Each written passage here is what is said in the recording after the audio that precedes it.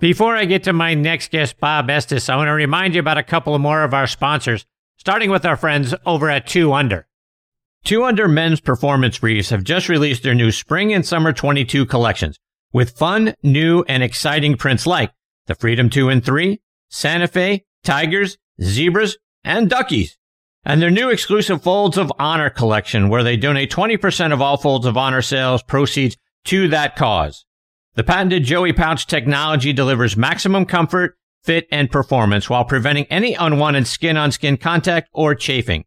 Good for anything from the golf course, to the boardroom, to the bedroom. You can find these 2 Under performance briefs in over 4,000 golf pro shops nationwide, all Shield Sports stores, all PGA Tour superstores, Golf Galaxy, Dillard's, and other fine retailers near you. You can also order them online at 2under.com. That's the number 2, UNDR.com. 2 Under, performance in your pants. Use code NEXTTEE20, that's NXTTEE20, for a 20% discount on the 2 Under website. I also want to give a shout out to our friends over at Golf Pride. We deal with a lot on the golf course, whether you're teeing off in front of a crowd, hitting a 4-iron after a rain delay, trying to figure out wind direction, or second-guessing club selection. It's easy for your mind to race. That's exactly what drove Golf Pride to create the all-new CPX.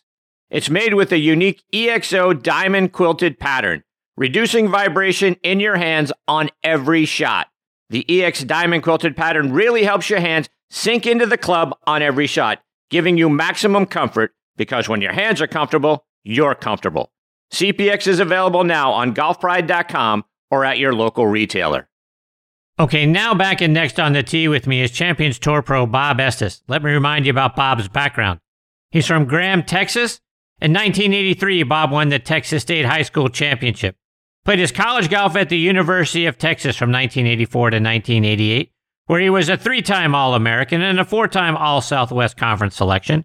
He helped the Longhorns win 3 tournaments in the 1986-87 season and 3 more times in the 87-88 season. Bob won individual medalist honors 6 times while at Texas. He won the 1988 Haskins Award, which is presented annually to the most outstanding collegiate golfer in the nation. That year, Bob won the Texas State Amateur as well, and the Jack Nicklaus Award for being the College Player of the Year. In 1999, Bob was inducted into the University of Texas Hall of Honor. He joined the PGA Tour in 1989 and was named Rookie of the Year by Golf Magazine. He earned his first tour win at the 1994 Texas Open, going wire to wire, thanks in part to an opening round 62. Bob won 4 times on the PGA Tour. In addition to the Texas Open, he won the 2001 Invensys Classic in Las Vegas, the 2001 FedEx St. Jude Classic, and the 2002 Kemper Open. Over the course of his career, on top of those 4 wins, he has 12 runner-up finishes, 9 third-place finishes, 107 top 10s, and 240 top 25s. He's now playing out on the Champions Tour, and I'm very excited he is back with me again tonight here on Next on the Tee. Hey, Bob, thanks for coming back on the show. Hey, Chris. Yeah, glad to be back. Bob, I want to start by going back to when you were very young, because I read you started playing golf at the age of 4, and by the time you were 12, you decided you wanted to be a pro golfer. How'd you know at such a young age? Well, I'd been playing tournaments and having success from a young age, and so, and watching the PGA Tour on television, I just knew that that's what I wanted to do. I was playing all the other sports up to that point as well, but I knew that golf is what I was going to pursue. Talk about the other sports that you played, and because you were such a well-rounded athlete, do you think that helped you become such a good golfer? Oh, I think it helped for sure, especially playing basketball through high school. We had a new coach my sophomore year of high school, and he was really tough. And he was in there to lay down the law and make sure that you knew who was boss. And he was a great coach, and he was really friendly after practice, but the practices were tough, and I learned all about hard work playing high school basketball. Let's fast forward to your college days, and like I mentioned in your intro, you were a medalist 6 times at the University of Texas. You were named the College Player of the Year. Talk about your college days at UT. Well, it's where I always wanted to go. My dad went to Texas. I had a cousin who pole vaulted at Texas for a little while before he transferred.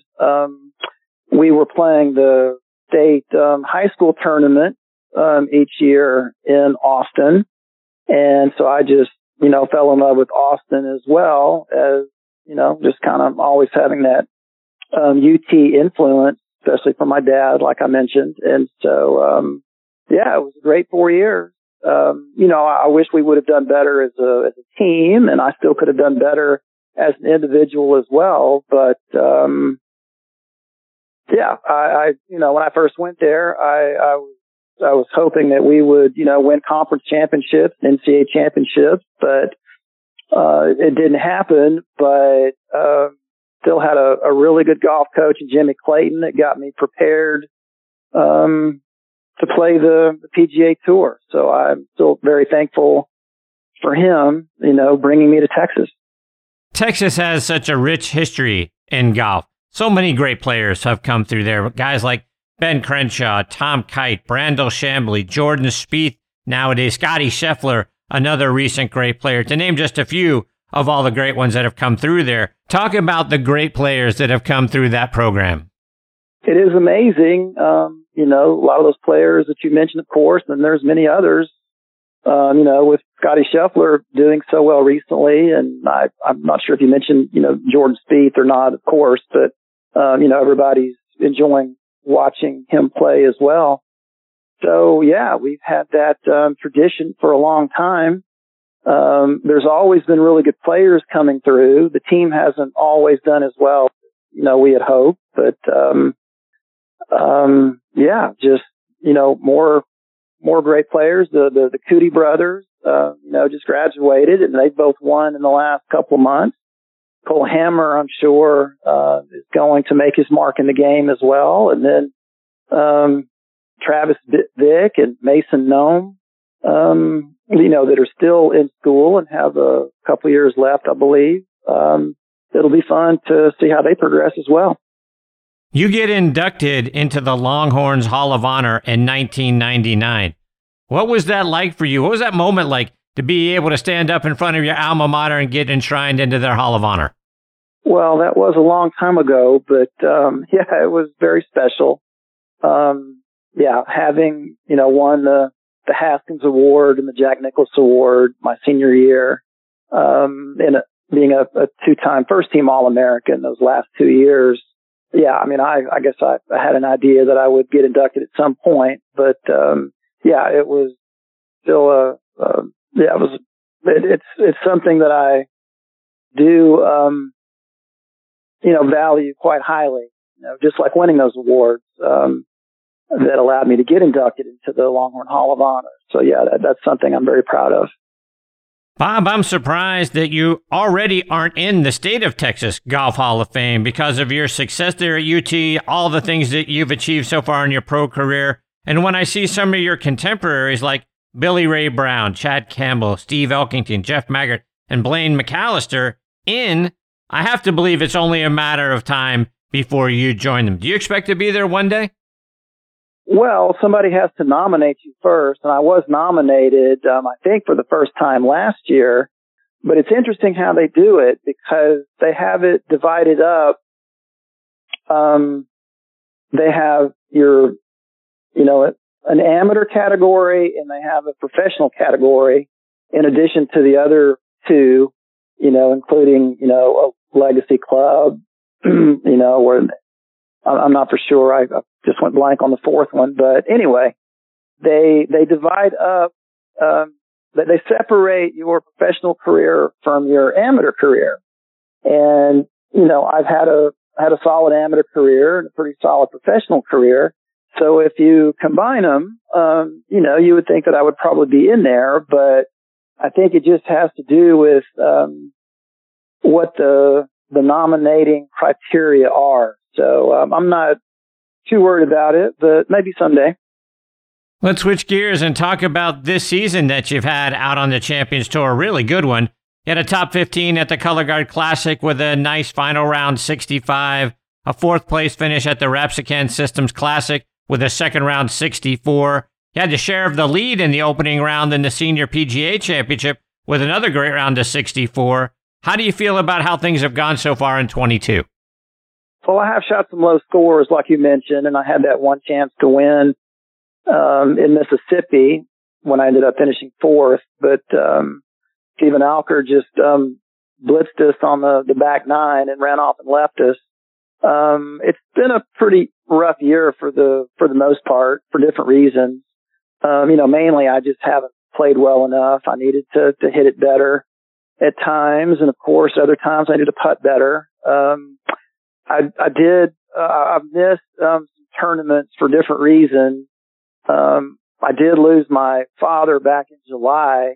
I was overseas at the Open Championship. He'd been struggling for a while, and I was a little bit hesitant to go, but I knew that I might have to get on a plane and hustle back home. At any moment. I was definitely planning on going back home to Abilene right after I got back home from the Open Championship or the Senior Open at Glen Eagles.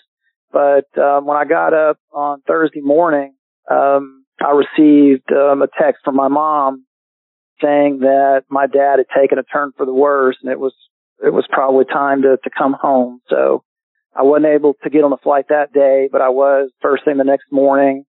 Flew back home to Austin, drove to Abilene the next day, and he passed away about 24 hours later. So, it's been a rough year, mainly because of that. And then I've missed a few other tournaments because of, bad allergies and, where the pollen was really high, certain places that we've gone, and maybe places where I haven't really struggled in the past, but just happened to this year. Actually, I had to withdraw from the tournament this past week.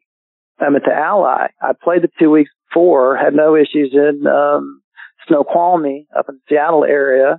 And then the next week at the Dick's Sporting Goods Open, the ragweed pollen was high, tree pollen was up, and I was struggling, but I pushed through. But then this past week, it got even worse. And I was doing my warm-up on Friday morning in the gym at the hotel before going to the course, which was just a few minutes away, and I couldn't even finish my warm-up. So I got really dizzy, and I was lightheaded. I had to go back up to the room and lay down. Got up a couple more times to move around and see if the dizziness was going to go away, and it didn't. And so, and it was only supposed to get worse over the next couple of days as far as the pollen levels. And so I decided it was probably best to go ahead and let somebody else have my spot. But, I missed a few I missed the Regents Tradition, which was very disappointing. My game was in pretty good shape at the time. I had taken the week off to get ready for that one. But it seems like everything was high at that time of the year in the spring in Birmingham, Alabama. And I got worse and worse every day. And by, Thursday morning, I couldn't hardly stay upright. So I missed that one as well. So yeah, it's been a pretty tough year. And yeah, my game is pretty good. We talked about, I've shot some low scores and played some other really good rounds where I just didn't quite get the score. But overall, it's been pretty frustrating. But there's still tournaments coming up. So hopefully I'll be able to play well and, make it all the way to the Schwab Cup finals in Phoenix at the end. Bob, one more before I let you go. And obviously the big topic around the game of golf right now is LIV Golf. Want to get your thoughts. How do you feel about what you're seeing? Well, just like, you've had other guests talk about, it's very divisive and it's changing every day and every week, it seems like. I did listen to your interview with Ron Cross because I just wanted to hear what he had to say about the whole situation. And yeah, it is disappointing to see a lot of players leave the PGA Tour and go to LIV when, I would rather see them play on the PGA Tour and see how they progress. And we'll have to wait and see how things play out as far as, the official World Golf rankings, the major championships. Will these players be strictly playing for money, for the rest of their careers? Or will they somehow, some way still be able to qualify and play in major championships? When Ron was talking about the team aspect and franchises, I didn't quite follow exactly what all he was saying there. You might have a better understanding of that than I do, but I'm still not sure that team aspect each week interests people as much as individual performances. So again, we'll just kind of have to wait and see how this all plays out. I've got a feeling that a lot of the players were maybe somewhat misled and that they were probably going to still be able to have their cake and eat it too. Maybe play the LIV and still play tournaments on PGA Tour and the DP World Tour and still be able to play and qualify for the majors. I guess, yeah, well, I'm like most everybody else. I'm just kind of watching to see what happens. And because of that court date not taking place, if I understand all that correctly, until January of 2024, I guess we're going to have to wait quite a while to see what happens regarding all that. Bob, I want to get a playing lesson from you before I let you go, and you're one of the best putters out on tour. You're averaging 1.589 putts per hole, which is good for 5th on the Champions Tour, and 28.6 putts per round, which is 4th on tour. What's your key to being such a great putter? Well, one thing that I had to change at some point to be a more consistent putter was I had to go left-hand low. I'm not perfectly symmetrical, and when I had Dave Pelz take a look at me many, many years ago, he said, you're built to putt left-hand low, and I know he's a, pretty big proponent of that as well, or at least whatever allows you to, make a straighter back and straighter through stroke. But I had to go left-hand low to improve my mechanics. I've always had good touch, good speed control, and, that also comes from hours and hours of practice, especially as we go from course to course and different kinds of grasses and things like that. But in particular, I had to get more consistent as far as getting the ball started on my line. So I use a kind of a reverse, I guess it's an overlap, left-hand low, and that allows me to get my shoulders aligned more properly, and I guess my forearms as well. But yeah, I had to get more consistent at getting the ball started on line to become a better putter. Bob, before I let you go, remind our listeners, how can they stay up to date with all the great things you're out there achieving, whether it's online or it's on social media? Well, yeah, obviously, what's interesting is you say that. I know you're talking more about social media, but what a lot of people don't realize is that every tournament rounds or every round that we play on the Champions Tour is televised, either by the Golf Channel, and it's not always live. Sometimes it's tape delayed, but network television for a lot of the majors, we're kind of beyond that now for 2022. But yeah, I'm surprised that so many people don't realize that every round that we play is televised.